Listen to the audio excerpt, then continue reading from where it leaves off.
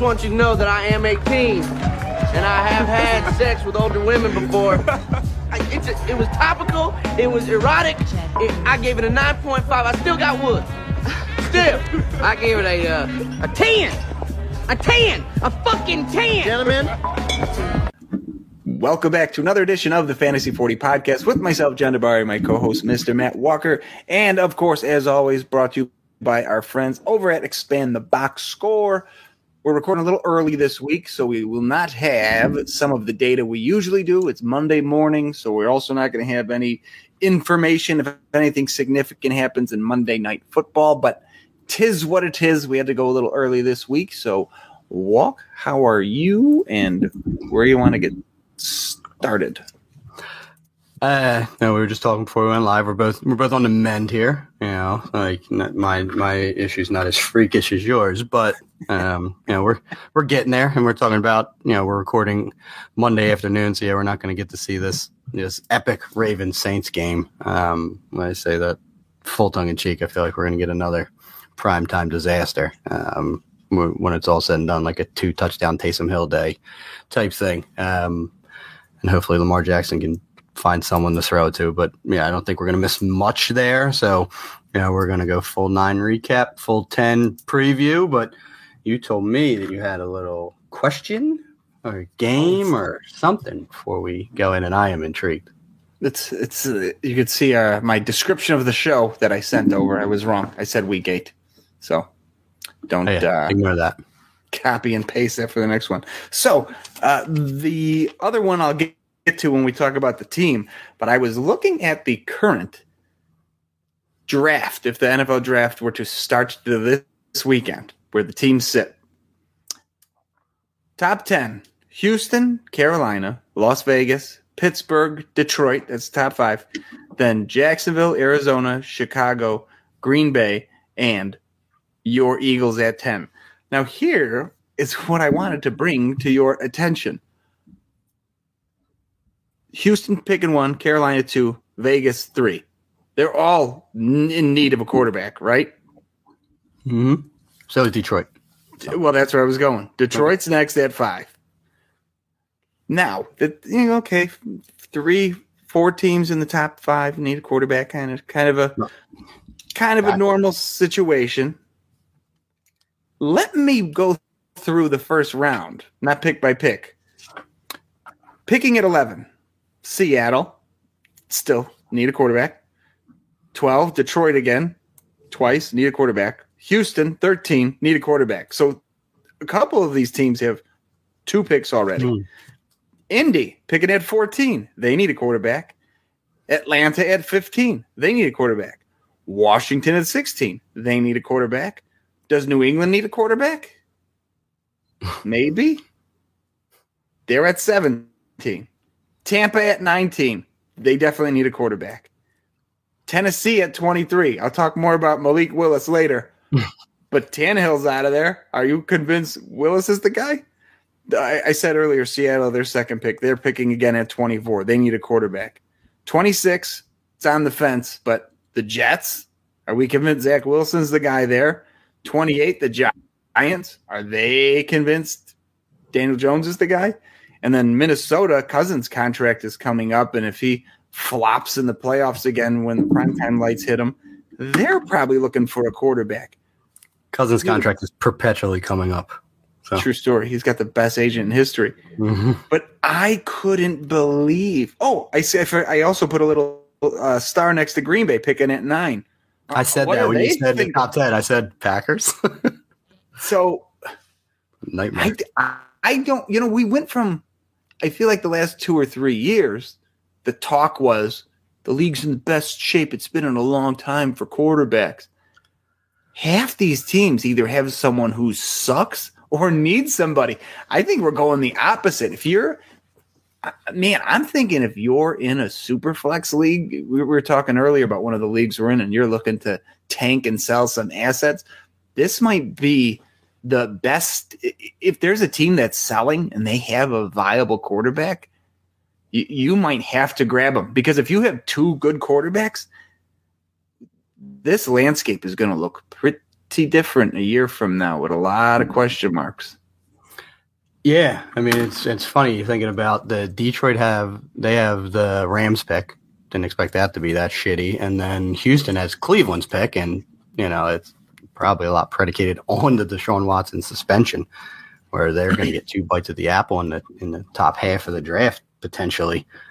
So you almost have to figure they're at least one of each of their picks are going towards quarterback. I mean, you're really trying to extend this build out any further if you're not going to use one of those picks and what seems like a pretty deep quarter. The top end, it says has its fair share of potential starting quarterbacks in the NFL. So it's wild times. I mean, and my Eagles having that Saints pick, so I'm going to be a Ravens fan tonight. I just realized, which is fantastic because as I need to aforemention. Lamar Jackson have an 80-point fantasy night, so why not just go all in?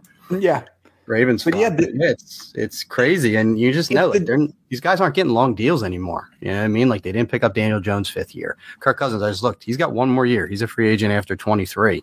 Like you said, Brady. I think this is the last year of his deal, and Matt Ryan's not the answer in Indy, and they're evaluating quarterbacks quick and turning them over, and. Like you said, in another 2 years, we could be looking at, 15, 20 new starting quarterbacks in the NFL. I mean, we should have 10 next year. Do you know what's going to happen, too, for sure? I said this, and me and somebody were tweeting about it back and forth, laughing. Tell me Derek Carr is not the answer in Indianapolis. Like, isn't that just what they've been doing? There's absolutely no reason for Derek Carr not to get jettisoned from Vegas and end up shit in the bed like everybody else in Indy. But did you see the Indy news? No. They canned Frank Reich this morning. So they will be turning it over. So maybe they're embracing the rebuild finally because they already said Matt Ryan hasn't seen another snap this year. And that team is going in the wrong direction. So they might not be in the market for Derek Carr, but I'll tell you what, he's going to be in the market because I've mentioned this 18 million times. That money. Yeah. His contract, he should never have picked up the pen. He's got $5 million in dead cap next year. That's it. Walk away, Vegas. $5 million. Now, rather than paying him $33 million next year. Then potentially 42 the year after that, and then 41.3 the year after that. So they can either hand him $5 million and say good luck, or they can pay him, what's that quick math? 83 and 33 is 116 million the next 3 years. And just continue to stretch that out. Not that they can't dead cap him every single year for cheaper, but that deal it's insane to me. He will not be an Oakland Raider in 2023. Oakland. Las Vegas Raider in 2023. Oakland's fair. Yeah, move him back. Send him back. He might be an Oakland Raider. That's possible. They have like a CFL affiliate. Probably. Because he's done. Yeah. So I mean, you start looking through this and saying, how many guys are guaranteed their starting job 2 years from now?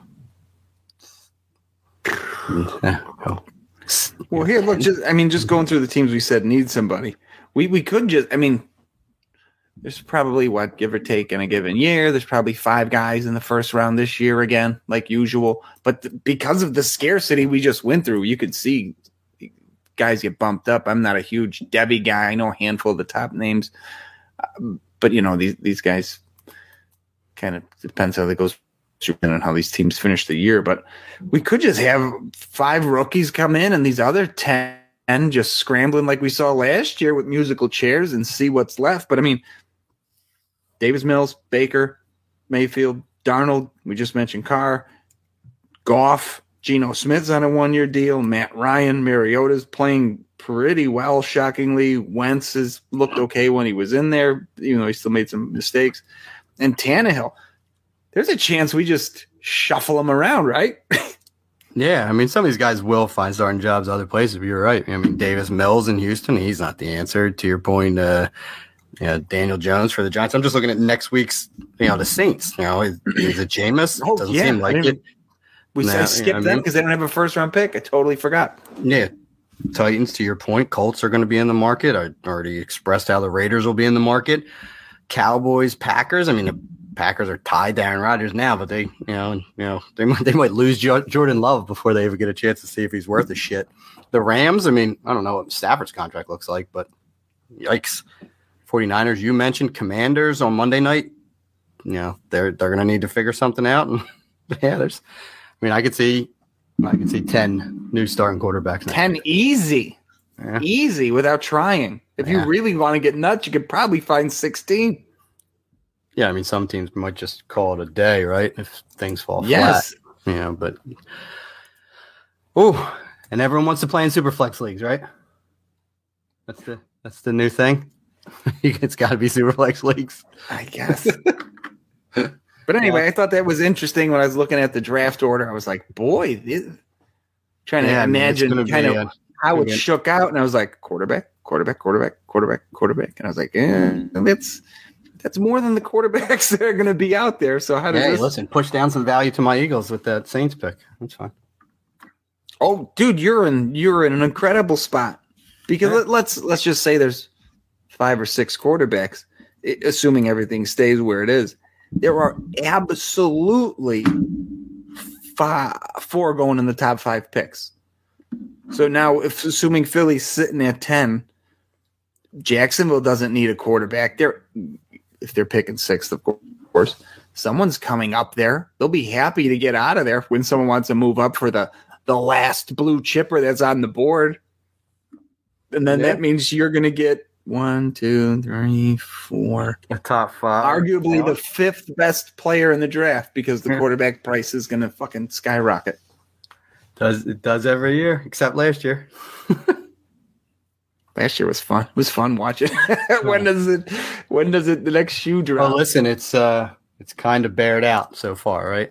A little bit. I mean, it's early returns, but for sure, guys haven't really fought their way into starting jobs. Guys that have and not really impressed that much, even though like a Pickett's been thrown into the wolves, and Willis was not in the best situation, but he also needs a ton of development. But you said we'll be getting into him when you talk about the Titans. So yes, off of Superflex quarterback talk and on to Week 9 review. Let's rock, John. So since we're talking about Willis, let's just get it and quarterbacks. Let's get into this. I'm going to go south this week first. Aside from Trevor Lawrence, this is just a division of shit quarterbacks. So going to Houston. Houston, it was weird. Pierce didn't get any targets this week. He got all the carries, though. Going back 5 weeks ago, targets, then 5, then it was their bye, then 4, then 5, down to 0. And as much as it is nice to see him get all that rushing work, you want these guys to get a little involved in the passing game, and those are pretty good targets. I mean, usually out of a running back, even if he's catching half those balls, that's kind of what you want, right? 2 catches, 3 catches a game. So seeing him not get any targets kind of sucks. Dari Ugunbowale, who came out of nowhere a few weeks ago, coming off their bye, and I thought, well, maybe they're going to use him. And I think Lovie Smith even said that was the plan going forward. He opened some eyes. He's done shit since then. He went from 7 targets to 1 to nothing and 1 snap. So that guy's totally droppable.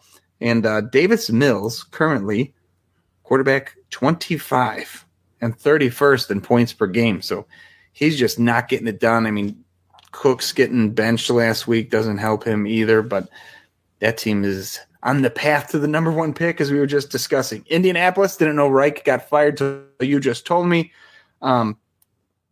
Quarterback's a disaster there. Erlinger sucks. 32 of 52 for 304, no touchdowns and interception. That's a stat line over his 2 starts. You know how many times he's been sacked in those 2 games? It did. It's like a Joe Burrow-esque number. It's like 12. 11. Yeah. So he's got, what happened to this heralded Colts offensive line that we were like, oh, man, this is, if Andrew Luck would have gotten this, he would have been great. Well, Erlinger's getting murdered, so who knows if it's him holding on to the ball or what. I haven't watched any Colts games, but the box score is not pretty. They activated Jordan Wilkins for this game with Naheem Hines gone. He saw 5 targets. Probably should be on your radar in PPR. Maybe he's the one taking that Hines role. They acquired Zach Moss, who I was told earlier in the day before I took a nap before the game started that he would probably be active. They got a small package in place for him. Zing, didn't mean it to come out that way, but he did not play. So took a goose egg in a few spots there because I started him. Jacksonville. ETN's stat line since they moved James Robinson. 52 carries for 265, 3 touchdowns with 5 receptions for another 23 yards. So with Robinson out of the picture, he's averaging 2.5 receptions a game. That's 42 over a 17-game season. I know when we do our projections at the start of the year, that's kind of where we want these guys to be clearing 40. So he's getting all the running back work. He's getting the receptions out of the backfield, wheels up for him. Jermichael Hasty looked like he was going to be involved last week, but kind of this week he vanished. 3 carries for 6 yards, 1 catch for 5. So he looked like he could possibly be fringy, fill in with these bye weeks, but now I don't think so. Excuse me. Last and certainly least, Tennessee Titans. Derrick Henry didn't get any targets this week. A few weeks ago, he saw 6 and 5, so I thought that was weird too. It could just be, Willis getting used to the system and he doesn't pass to the backs. Not quite sure. Willis, his 2 games, 6 completions on 10 attempts for 55 yards, no touchdowns, 1 interception, ran 5 times for 12 yards, sacked 3 times. This week, 5 of 16 for 80 yards, no touchdowns, no interceptions, 8 carries for 40 yards, again, sacked 3 times. You mentioned he needs development, but boy, he stinks so far. I mean, it's a 2-game sample. It takes a lot of time to develop. Was he playing at Liberty? So he wasn't even playing against top-tier college competition. But even just the running, 8 for 40 is okay. But the thing, his thing coming in, especially for fantasy, was being a dual threat, which is what we're realizing now with Justin Fields, him running all over the place. It's like at least pull the ball down and do something. But 26 attempts in 2 games in a week. We're fucked in. Brady throw it 60 times and somebody else. Mahomes threw it in the 60s. Brady threw it 58 times. Yeah. So, obviously that's not ever be in a position to do so. I get it. But it's like he's never going to develop if they're never passing the ball either. If he's not even getting into the close to sniffing the 20s, how do you expect him to ever even take a step to develop? So I'm glad I don't have him anywhere. Super not interested, especially after seeing this dog shit display. But this is kind of turning into the quarterback show. This whole division, I just went through it. I was like, oh my God. And Jacksonville has the potential to have an elite quarterback. They should be in a spot where they're running this division for the next 3 years, but they suck so bad they're not doing that either. So this is awful. I'm glad I started with them. Got my juices flowing. Yeah. As far as just quick tick, I watched that Thursday night game. Dameon Pierce didn't see any targets because Davis Mills barely threw the ball. They were literally just trying to run and get the game over with. So pretty explains why he didn't get any targets there. Travis Etienne is amazing. You seemed like you were complimenting him, but didn't really get there. So I wanted to make sure that was discussed. The Colts are disgusting, and the Titans are 5-3 and first place in the division and look like they're running some version of Army football at this point in time, which is just insane that they're a division-leading above 500 team. So 2022. So from your south to my south, doesn't get any better. The South sucks. That's about the gist of it. Buccaneers eked one out on Sunday afternoon football. I think the NFL thought that was going to be a marquee game. That was a stinker.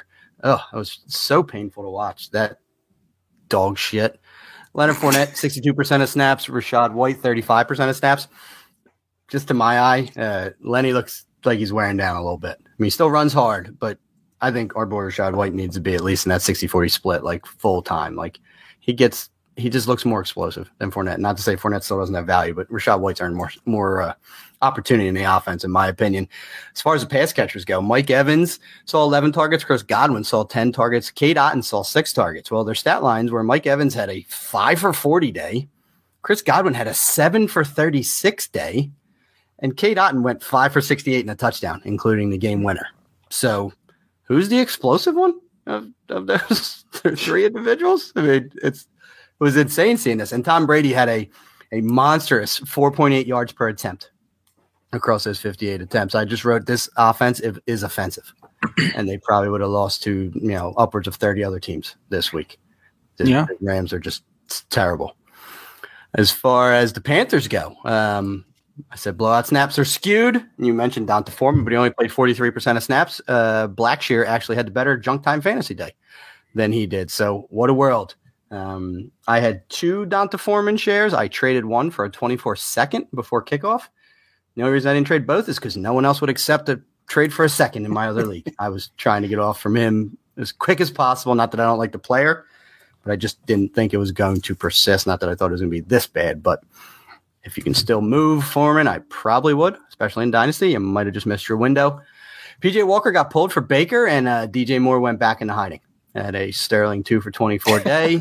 Thank you, Baker Mayfield. Meanwhile, your boy Terrace Marshall snaps 86%, 93%, 92%. Kid's not leaving the field right now. The last 3 games, 2 for 31, 4 for 87, and a 3 for 53 and a touchdown. So we're getting a little signs of life from Terrace Marshall, and all it took was them trading Robbie Anderson and Christian McCaffrey to get him on the field and seeing some targets. But that's the Panthers in a nutshell, because there's nothing else to talk about other than that Sam Darnold was reactivated. So let's cue up that. Let's get into it. 3-headed nightmare. Yeah, you have 3 quarterbacks, you don't have one, right? The Saints, again, they're playing tonight, so we don't have anything on their Week 9 performance. But Michael Thomas is done for the year. Shocker. I think he's played 2 games before he got hurt again.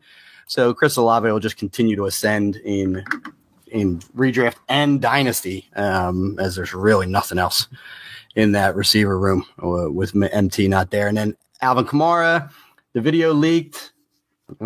Okay. Start him. Moving on.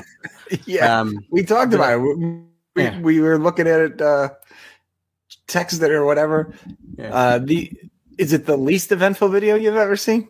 Apparently, I'm not meant to be a prosecutor, right? Because I'm like, okay, that was him that the arrow pointed to, and sure, he was swinging, but it said his one buddy was literally jumping up and down on the guy like a trampoline.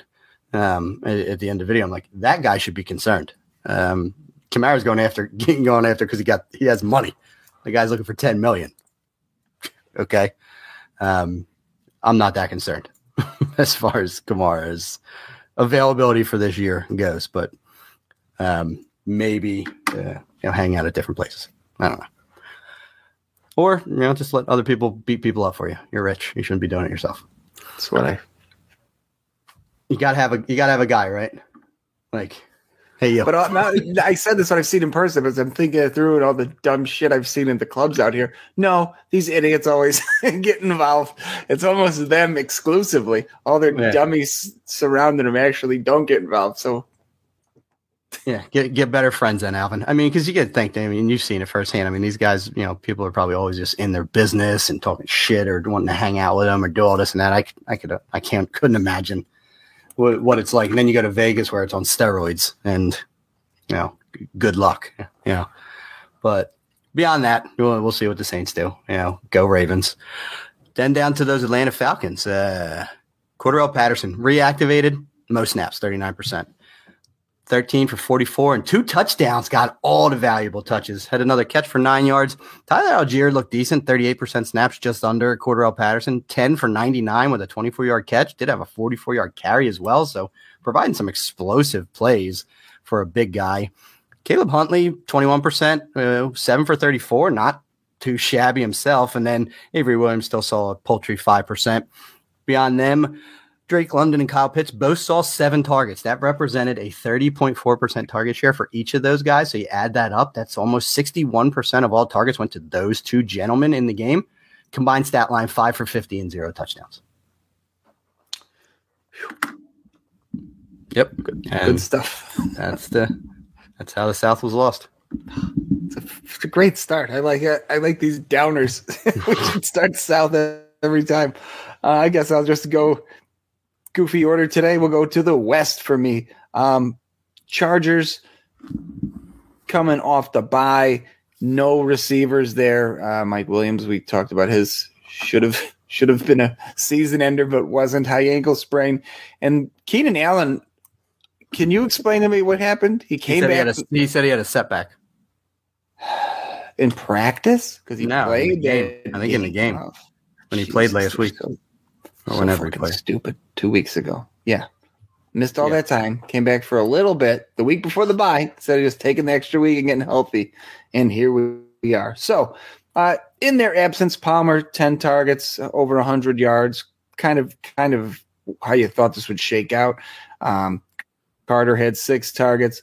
That guy, Michael Bandy, doesn't do nothing with it, but he keeps popping up on the targets when somebody's missing.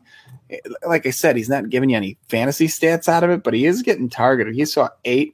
You know what? We didn't talk about this, though, last week because, they were on the bye, so we didn't preview much of this going into next week. But it should have been all Everett and all Eckler. Everett had 8 targets, and Eckler had 9.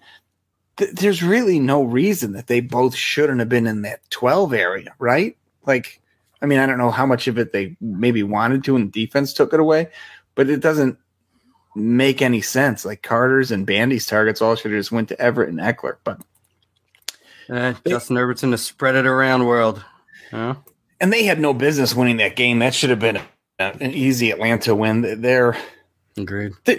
Like we say every year, the Chargers beat the shit with injuries and underperforming, and it's just kind of what they do as a franchise forever. Yes. Last night, we had the Kansas City Chiefs playing. Tony got on the field, finally saw 2 targets, caught them both for 12 yards. Don't know what that means in the big scheme of things, but they did get him out there and try to get him involved. Ridiculous target share. Travis Kelce with 17 and Juju with 12, so good for them. Again, I think we talked about it before we were recording. Somehow, Pat Mahomes had 500 yards himself, and the team only scored 20 points. It's pretty – if you want a head-scratcher, look at the box score from this game and tell me how the Chiefs didn't score 35. McCole Hardman got in the end zone again. Now, here's my interesting stat part 2 for you. In PPR, McCole Hardman is wide receiver 32. So, middle of the pack, low-end wide receiver 3.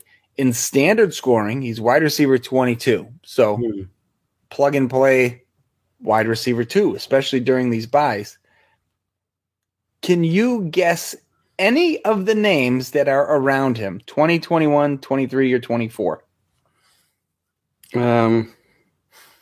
It's probably some legit Cortland Sutton. No, but I'll get to them. Trying to think of good players that have underproduced because some you're in the right.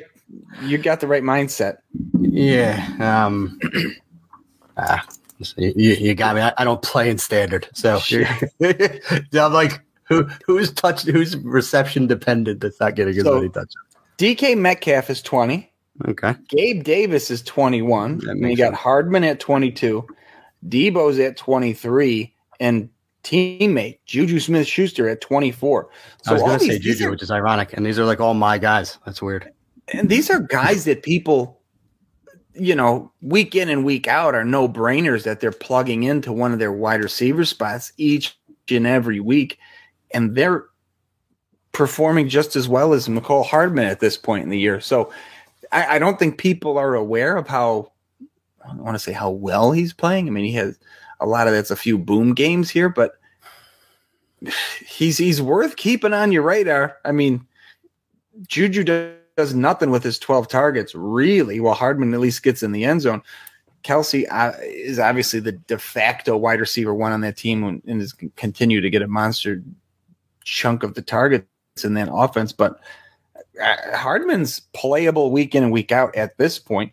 And Moving down last, and Denver was on the bye, not much there. Sutton, I was talking about him just sucking it up. He's actually worse than Jerry Jeudy so far, which I didn't know. Mm-hmm. I mean, Jeudy had a decent game and passed him, I think, last week, but that whole Denver offense is disgusting. Chase Edmonds is obviously there. He's got the bye week to adjust to the system, but worst case scenario, it's just even muddled this running back by committee more. So it's Murray. Now Edmonds is there. Now you've got Melvin still doing his thing.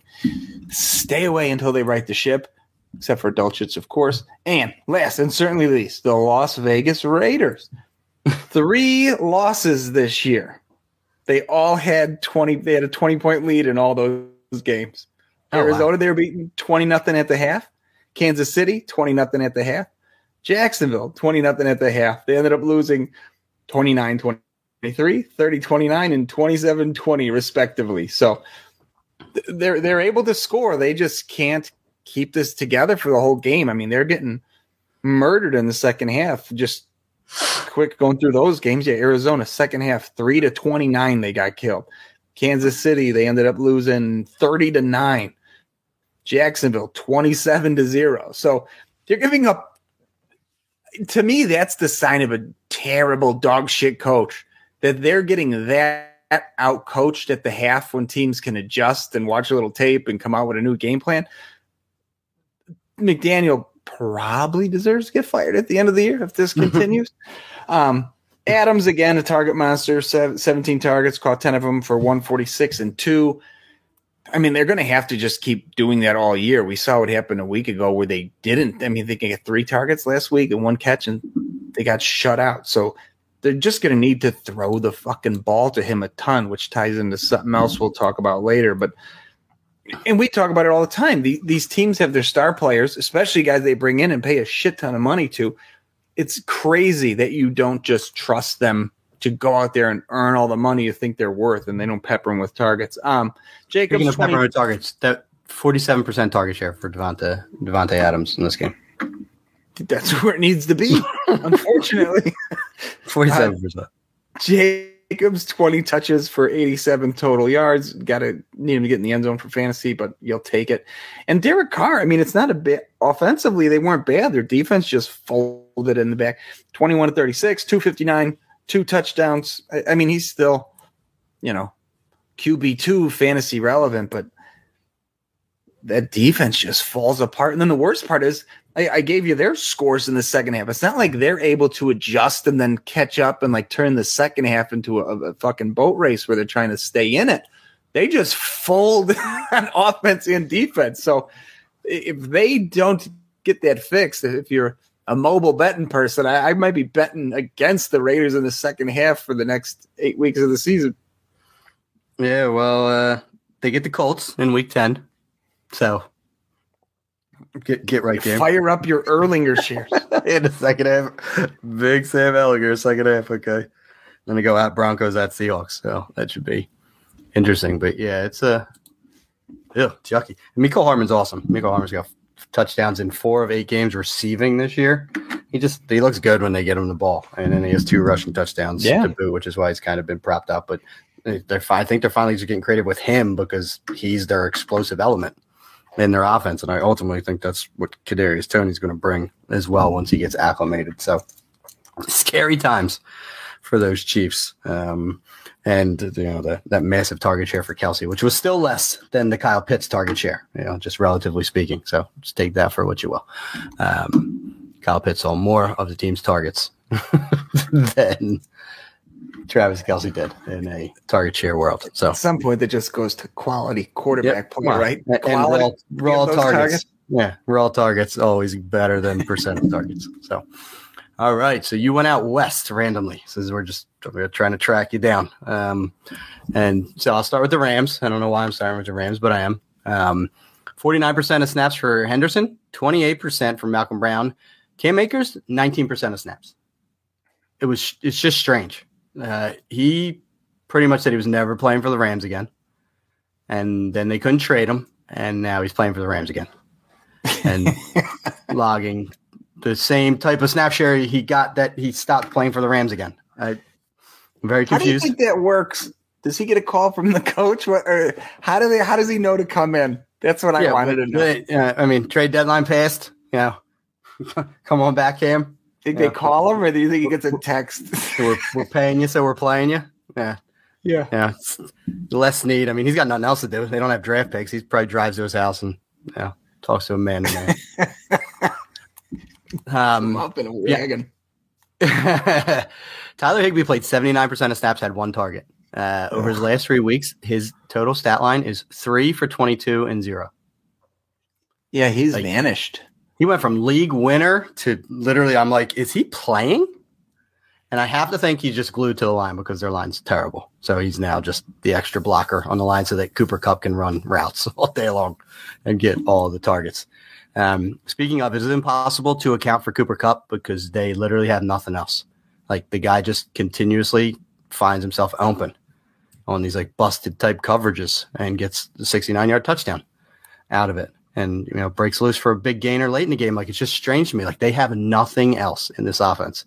Yet Cooper Kupp continuously finds himself finding voids in the defense.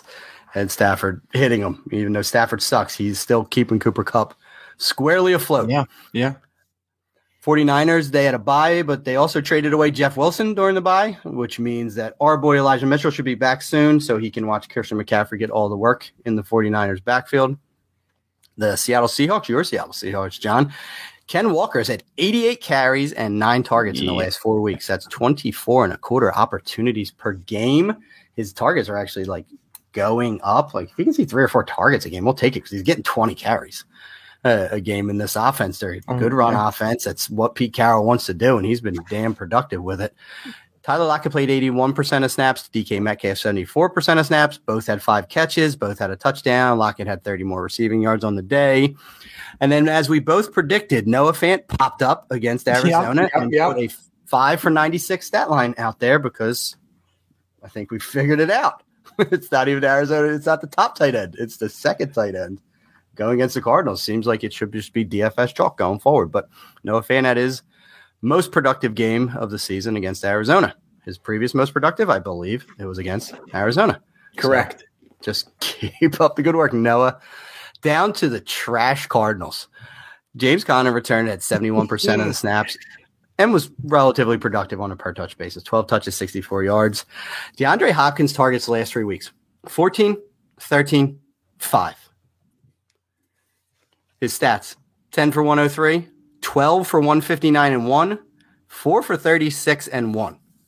So got in the end zone, still bailed you out a little bit on the day, but I didn't see the game. He must have just been triple covered all game, is all I can assume. Doesn't matter. Just like we just said with Adams, and I'm going to talk about it again before we wrap this up. Just, I don't give a fuck. Pepper him with the ball. Yeah. I mean, Rondale Moore had 10 targets. Zach Ertz had 8 targets. DeAndre Hopkins was tied with James Conner for 5 targets. That should just never happen. But speaking of those two, Rondale Moore just continues to be PPR relevant. His last 2 stat lines were 7 for 92 and a touchdown and 6 for 69 and no touchdown. So he's just racking up those underneath passes, a run after catch type guy. Zach Ertz has scored a touchdown in 2 straight games. His production has decreased with the return of DeAndre Hopkins because he was seeing all the targets. But in a week where DeAndre Hopkins only saw 5, Zach Ertz was able to put up a 5 for 40 and a touchdown stat line. So back on the fantasy radar so long as DeAndre Hopkins isn't seeing 13 plus targets per week. They're so bad. I was listening to the NFL radio before we started recording, and they were talking about the Seahawks winning that division right now when they're talking about Arizona being in the basement, and they're like, who saw this with Arizona? And I'm like, we did. we knew they sucked. They sucked last year when they fell apart in the second half of the year, and they seamless transition from what we saw at the end of the year last year to the start of this year. Yeah. That team stinks. What's changed? Yeah. Nothing. Except changed. They didn't have DeAndre Hopkins for 6 games. So they're way worse. Exactly. Anyway. Yeah, strange. Is that everybody? Is that your list? Yes. Yeah. All right. I'm going north. This will be a quick one. So I hope north. So you're up next. This will be quick. Pittsburgh. on the bye. So they are unleashing George Pickens heading into next week. So it'll be interesting to kind of see how those targets are divvied up between Johnson and Pickens. Should be exciting to watch. Baltimore's playing tonight, so I've got no insight there. Andrews is out, likely should be, I would assume, and going forward, as long as Andrews isn't in there.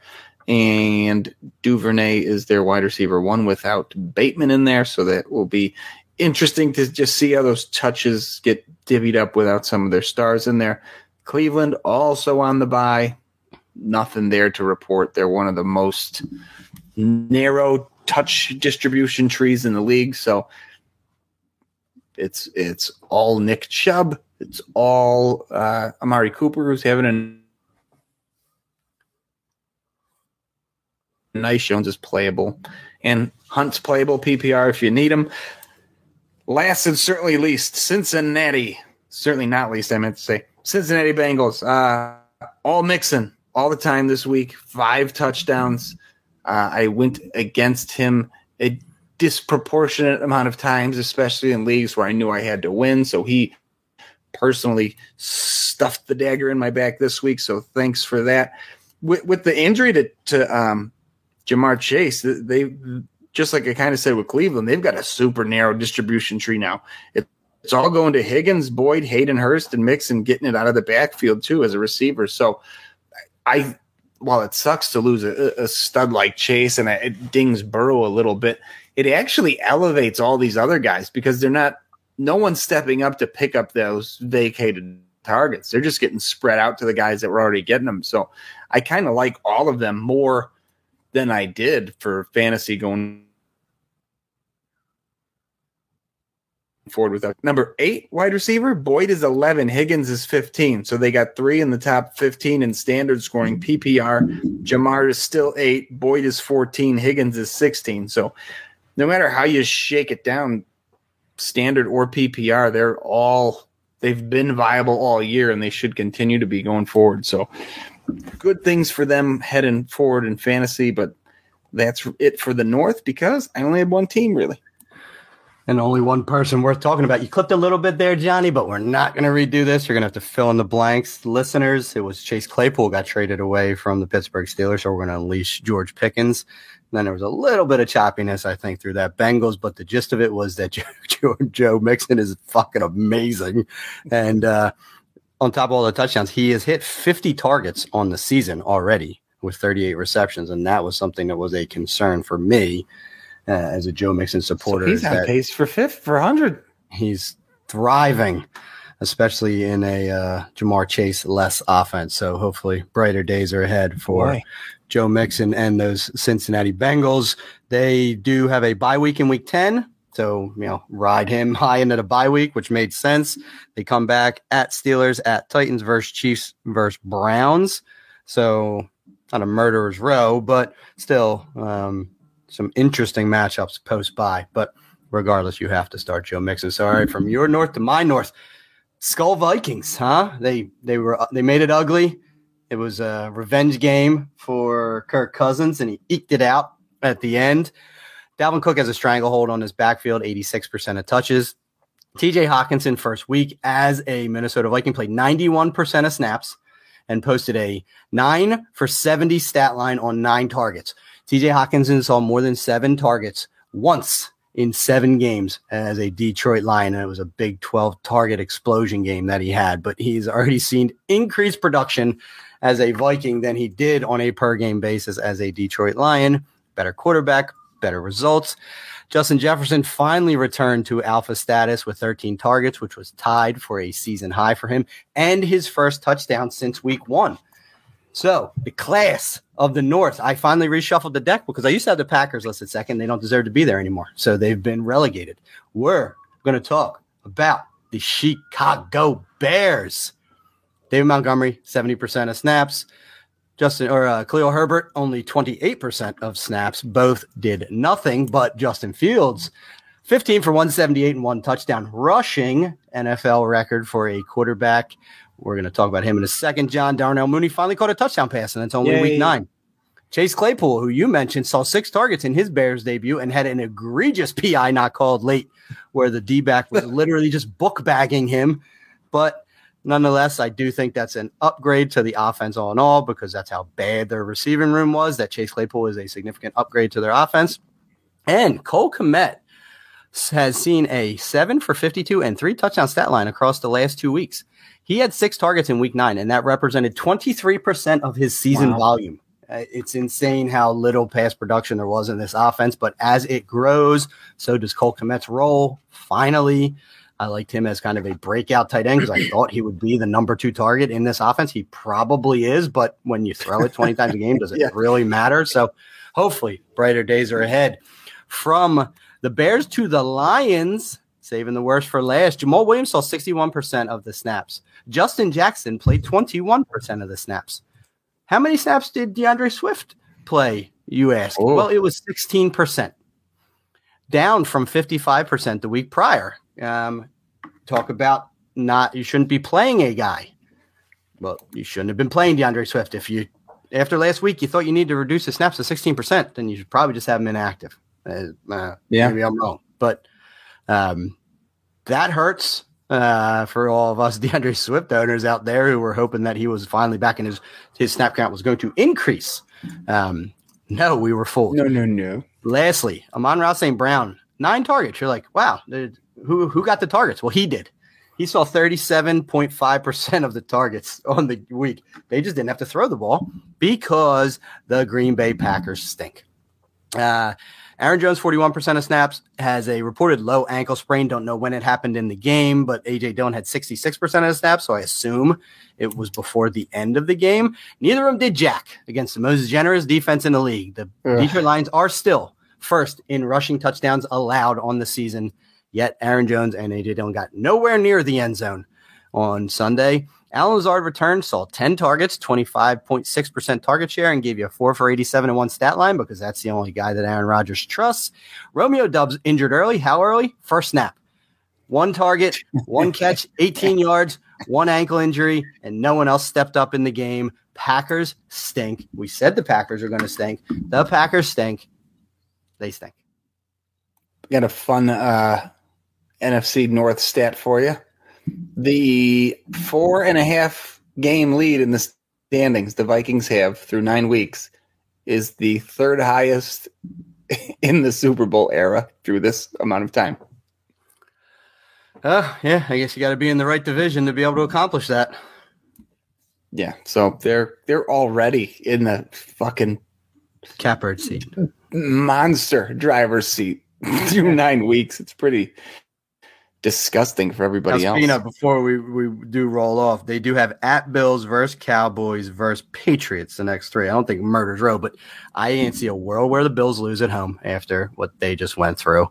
And then Cowboys Patriots maybe splitish, right? It's home for both. I mean, so they're still going to be an 8-3 team, going into the tail end when they have a pretty decent Jets at Lions versus Colts versus Giants at Packers at Bears finish.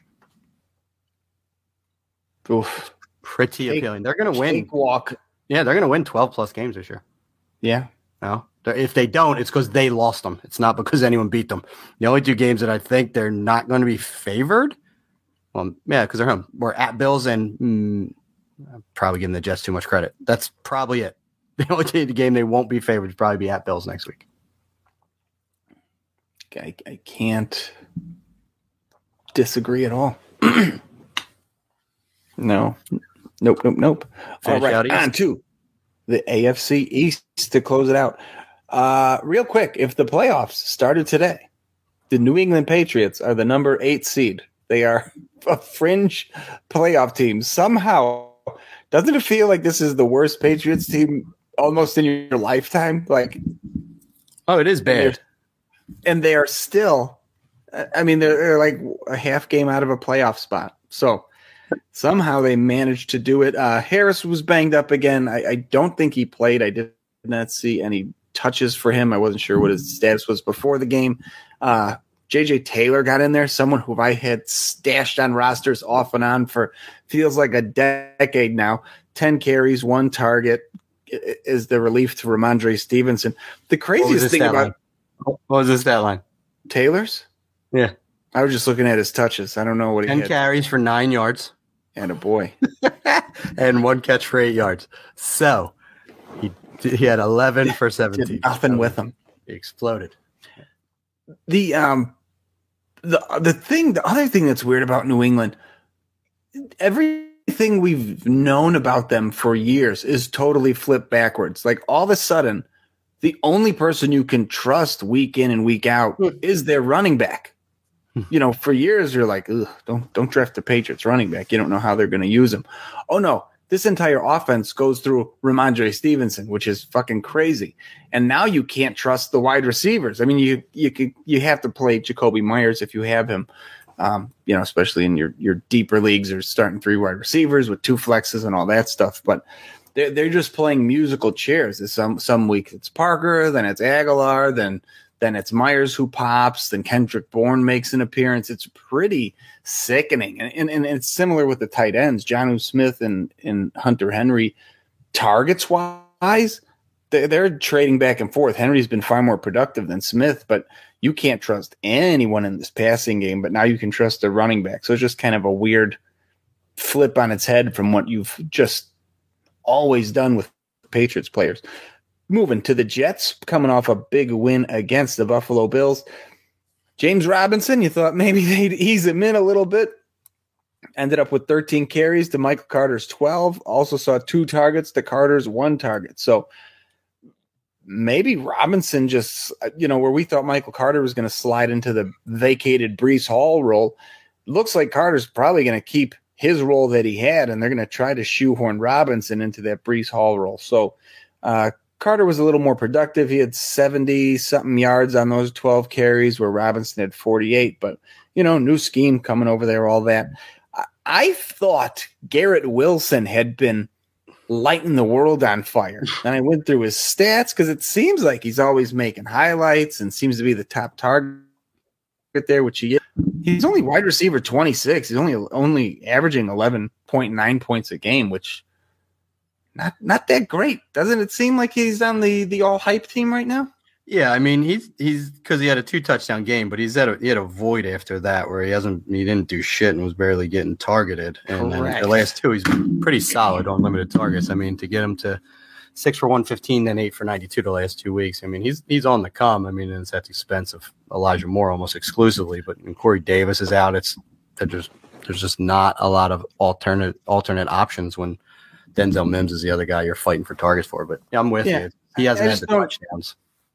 The hype isn't matching the production, and I still like him as a player. He's still at one of a top young wide receiving dynasty asset. But just hearing people talk about him, and like I said, watching highlights and stuff too on Red Zone or watching the recaps afterward, it seems like he's all over the place. And then I started looking at his numbers and where he is in fan points, and it's really not matching up. I mean, by comparison, former teammate Chris Olave is averaging more than 15.6 a game, and I don't feel like he's getting nearly as much attention as Wilson. But maybe I'm getting biased information for fantasy purposes.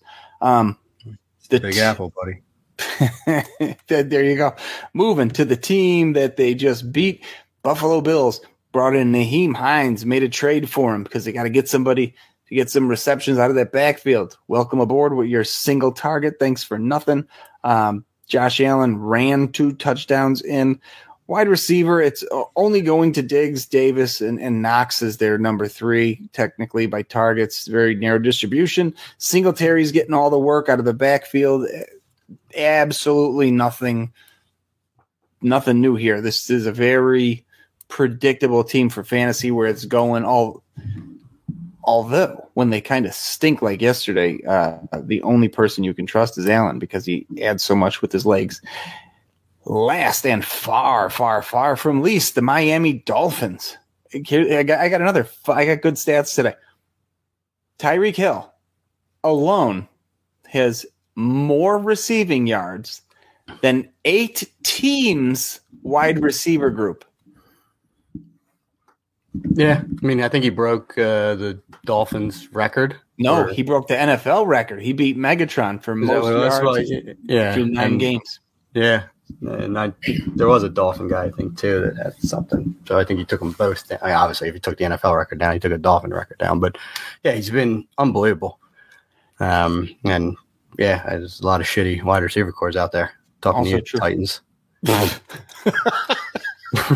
Oh, you want to have fun with we're talking about looking at box scores, and that was the Titans are one of them. Look at their last 2 box scores with Willis at the helm, and look at their wide receivers. Like somebody's getting 3, and then everybody else has 1, and one guy will get like 2. It's atrocious, especially in what you're used to seeing in the NFL nowadays. Another weird thing about Miami, do you know they've been, as much as you're talking about this Miami offense, everybody's like, oh, they're doing so much great stuff. I don't know if it's either not as good as the hype train says or their defense sucks. They've been outscored on the year by 11 points. They've given up more than they've scored, which I thought was kind of weird. Yeah, well, they took it right on the chin in the Jets loss, 40-17. That's pretty much explained the discrepancy. But they've been in some shootouts, so that's what we want. I mean, they're giving that up to the Bears. You mentioned earlier the Jeff Wilson trade. Wilson coming in, not missing a beat. Old offense he was a part of before, so kind of makes sense. Raheem Mostert, 9 carries for 26 yards, did get in the end. So Jeff Wilson also 9 carries, but he got 51 yards. Mostert, 2 targets, didn't catch either one of them, where Jeff Wilson, 3 targets, 3 receptions, 21 yards. Did he leapfrog him already? Is it Wilson backfield? Listen, I like Jeff Wilson. Dude runs hard. Interesting. Would you trade Raheem Mostert if you could now? Yeah, definitely. Would you trade him for Jeff Wilson? I think, I probably would. I'm always skeptical of Raheem Mostert and almost that inevitable injury. Jeff Wilson, just when he gets opportunities, kind of produced. Yeah, I thought that target and carry split was pretty interesting, only being there for 1 week. Where I mentioned we're going to talk about targets as we go on with Adams, and you had mentioned somebody earlier. I said, DeAndre Hopkins, getting them targets. This is how you do it. Hello, Tyreek Hill. 12, 13, 4, 14, 17, 15, 13, 14, 8. That's what you do with an elite playmaker in the NFL. He ain't open on all those things. They're just firing the ball at him. Yeah. Listen, that was the read. Let's throw it to Tyreek. Yeah.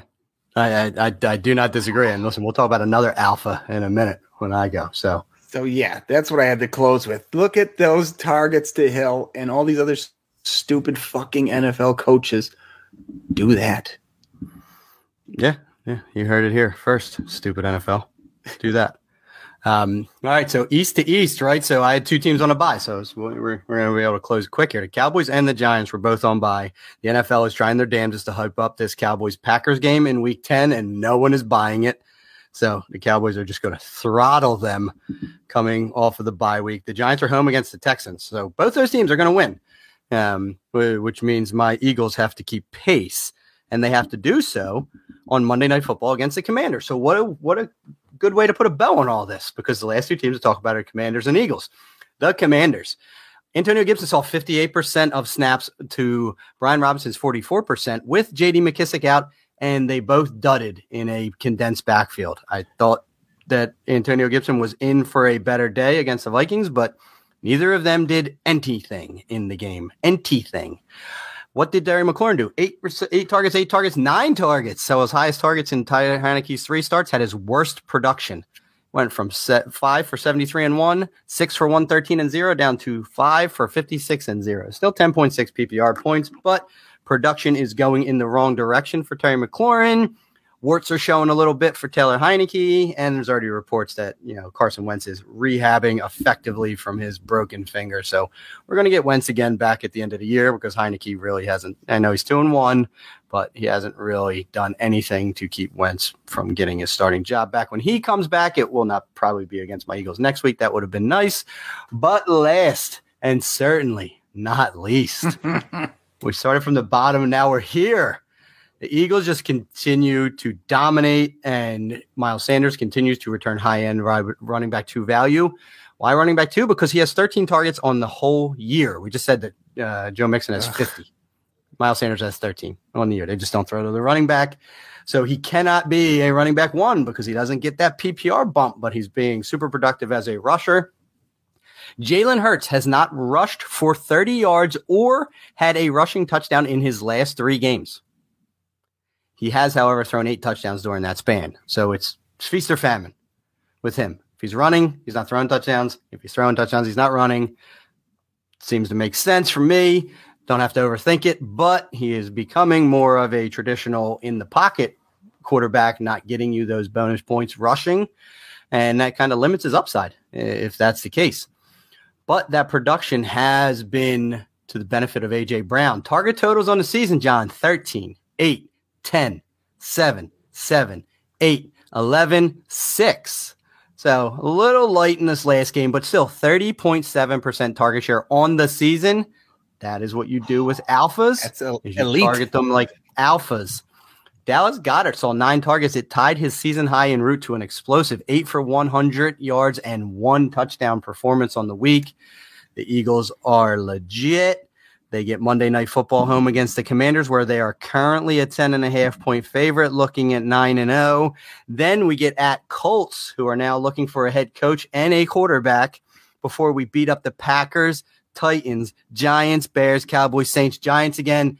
Eagles going 17-0. Watch out, Miami Dolphins. Go through that record, the schedule again. Let's do our predictions. Versus Commanders. That's a win.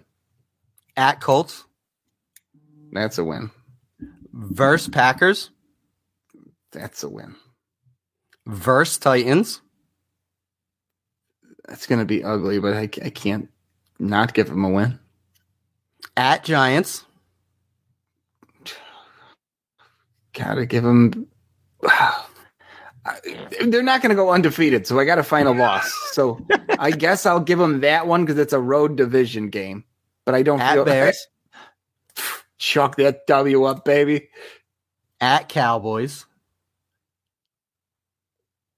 I gave them the Giants loss. I'll give them the Cowboys win. It could be flipped. Versus Saints. Fucking win. Saints outside. Versus Giants.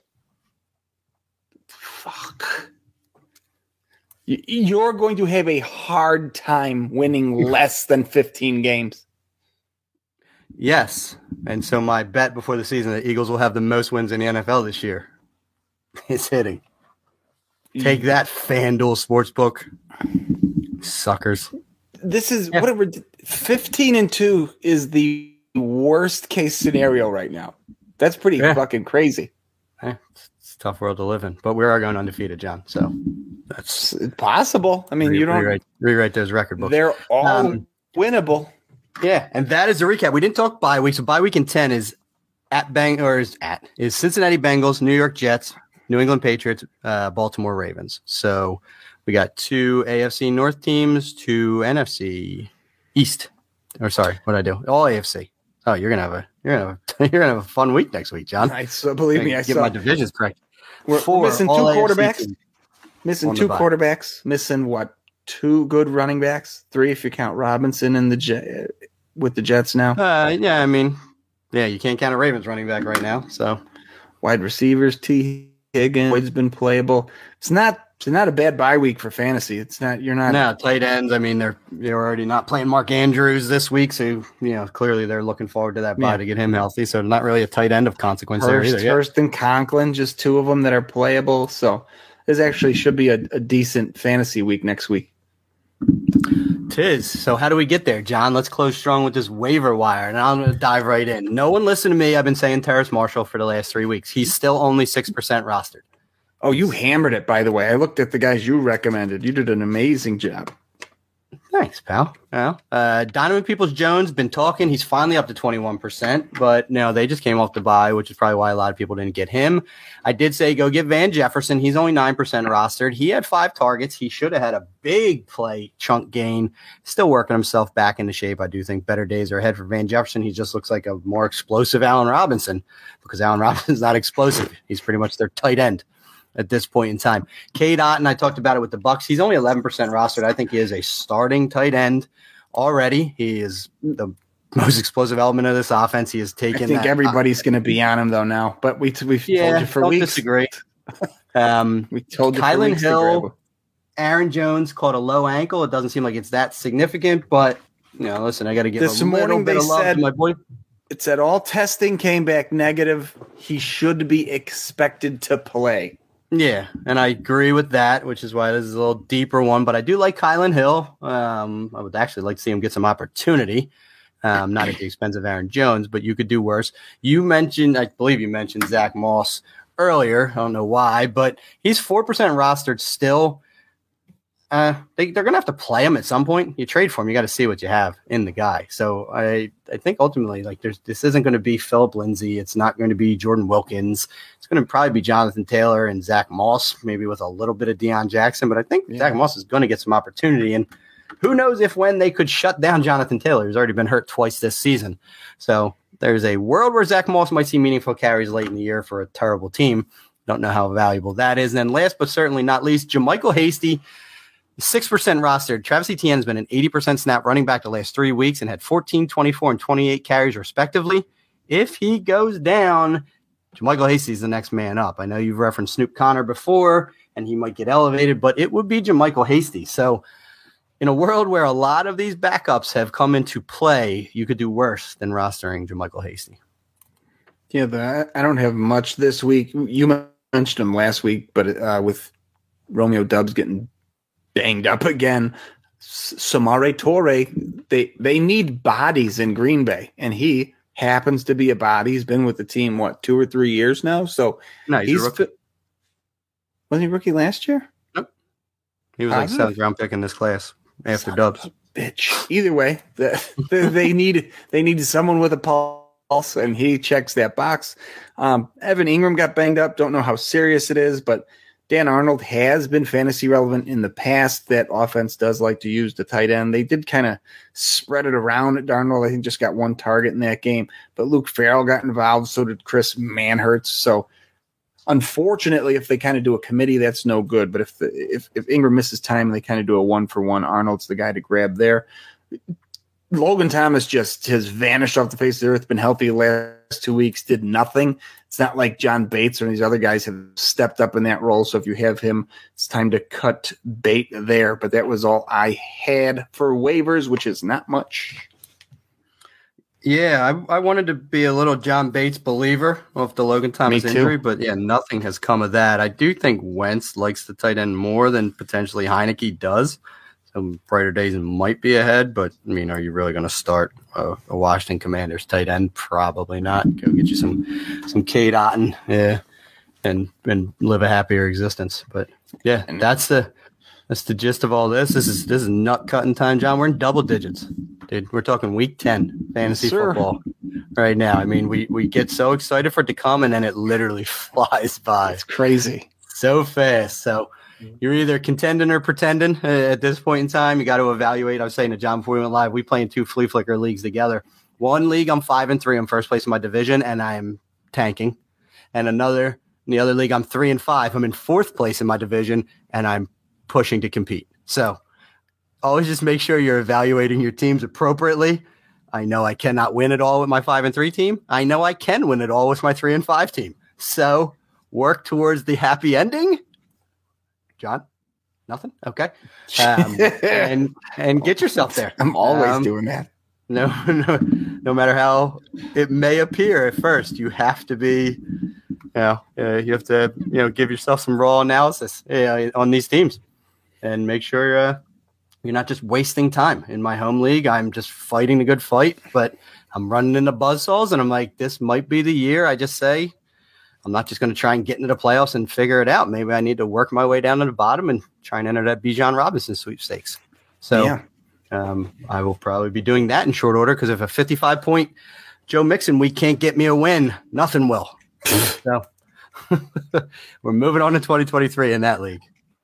Yeah, just recapping where we started. If you're in the running, I would absolutely start looking at trying to obtain some of these elite high-level quarterbacks from teams that might be calling it a year, because the future looks bleak at the position. So if you could lock up, we're in that huge Premier League, and I've got Hurts and Allen. I'm in a pretty good spot, especially going into next year, for a lot of these teams that are decent teams that have these guys as their QB2, or these other teams that might go in a different direction. The elite guys, similar to the tight end position, the elite guys are going to end up being so far ahead of everybody in the next 2 or 3 years, I think, that if you don't have them, you're not going to be able to win. Correct. So that should do it for us. Hopefully you enjoy Monday Night Football and nothing graphic happens that we're not going to be able to help you out on, but that should do it for myself, John DeBari, my co-host, Mr. Matt Walker, and our friends at Expand the Box Score. We are the Fantasy 40, and we are out of here. Out of here! Like that one.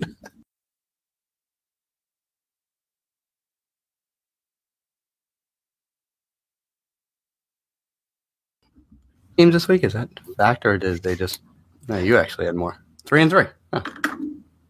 Equal. Just 2 East teams. So it threw me We off. both got a team tonight, so we got nothing to add. Yeah, I wrote Monday night to be determined. I actually do have some stuff to add, because for nothing else, the Saints always are something to talk about. But not about the game. So I got you had the game last week unintentionally. I got a one fun stat for you when I get to it, when we get to those teams. And then to start, I got a interesting question for you. I like we're challenging each other. We're getting creative. Actually, not just doing the bare minimum here, John. This blew my fucking mind, actually, the first one. When I not like it was not like the Derrick Henry 6 200-yard games one. Second only to his 4. Oh, that's wonderful.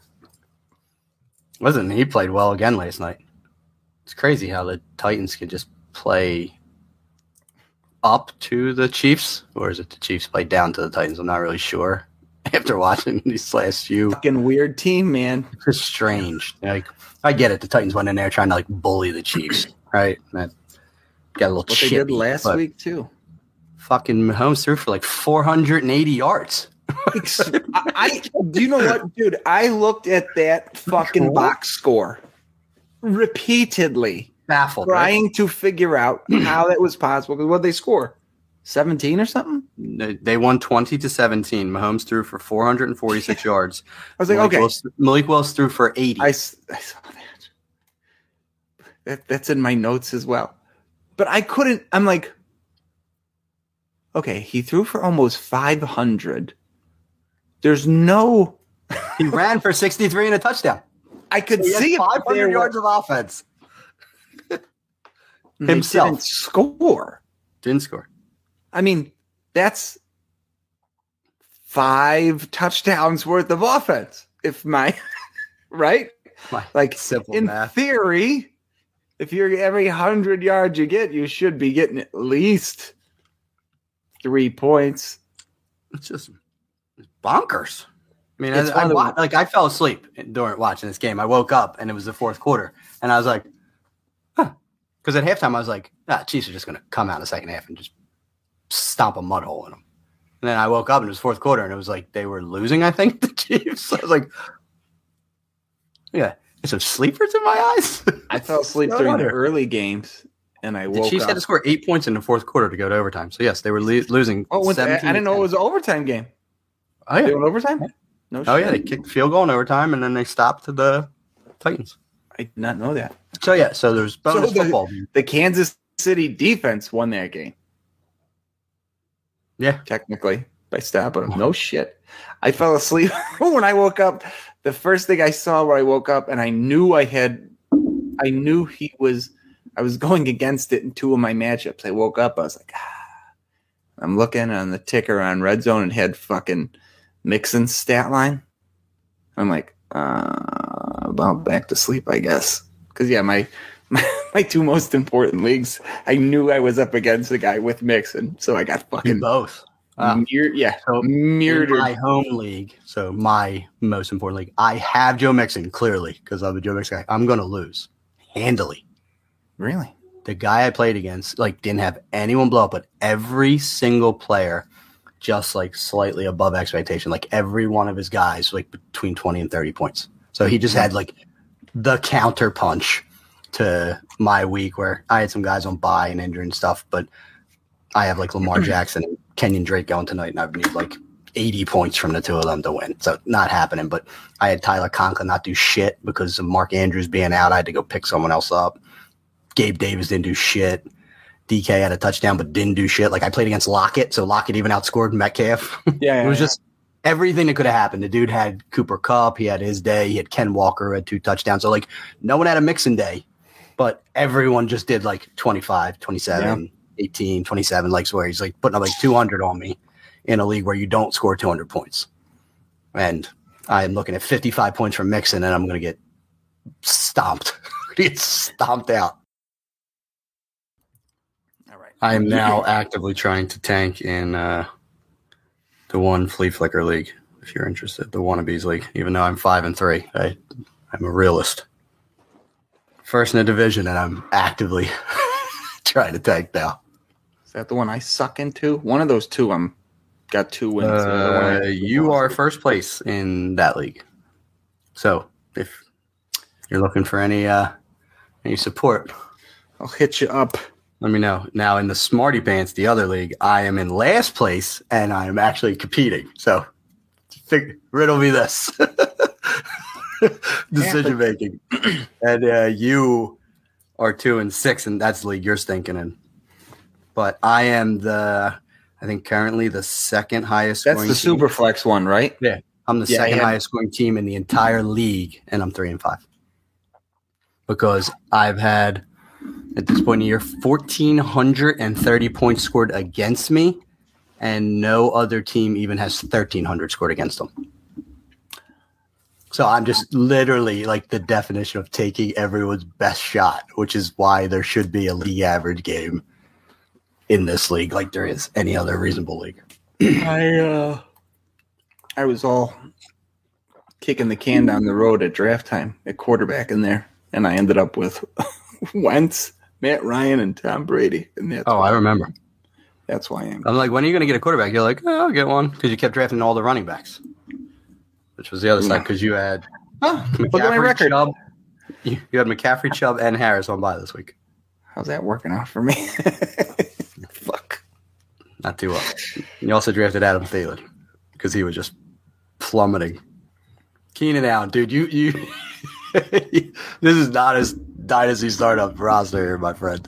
Well, the plan is to come out the gates and do good this year and worry about that on the back end. Not that they all fall flat on their fucking face, and now I still have to worry about next year. I always try to play the middle. At a certain point, I'm this guy's younger. I'm taking him. That's literally I know this guy's better now, but this guy's younger. So I'm taking this younger guy. What I did was literally the opposite of you. I got a young receiver core. They were my first picks. And then I got the quarterbacks I like. I got Cousins and Tua. And then I just started hammering the running backs that were falling. I got Miles Sanders, Josh Jacobs, James Conner and all, because no one wanted them because they were falling into the late half of the top 10 rounds. I mean, as the season's played out, it was a very savvy strategy. Yeah. The only one I missed on, and it still hurts, I think I missed ETN by 2 picks. And I don't know who I took over him, but I was literally I'm getting Travis Etienne because he's still people were skeptical about him, and now the dude's an absolute monster. Yeah, that's my only regret of that and drafting Albert Okwuegbunam. Because okay, boy, were we wrong on that one? We both like Dulcich. That was the problem, right? It was compounded. The thing was my wide receiver or my tight end too. Too bought into Wilson though. We thought Wilson was going to carry rising tide lifts all ship. Oh yeah, he's thought everyone, but somehow not Dulcich. Sutton and Yeah, Dulcich stepped right in, and he's just productive now. So didn't screw everyone.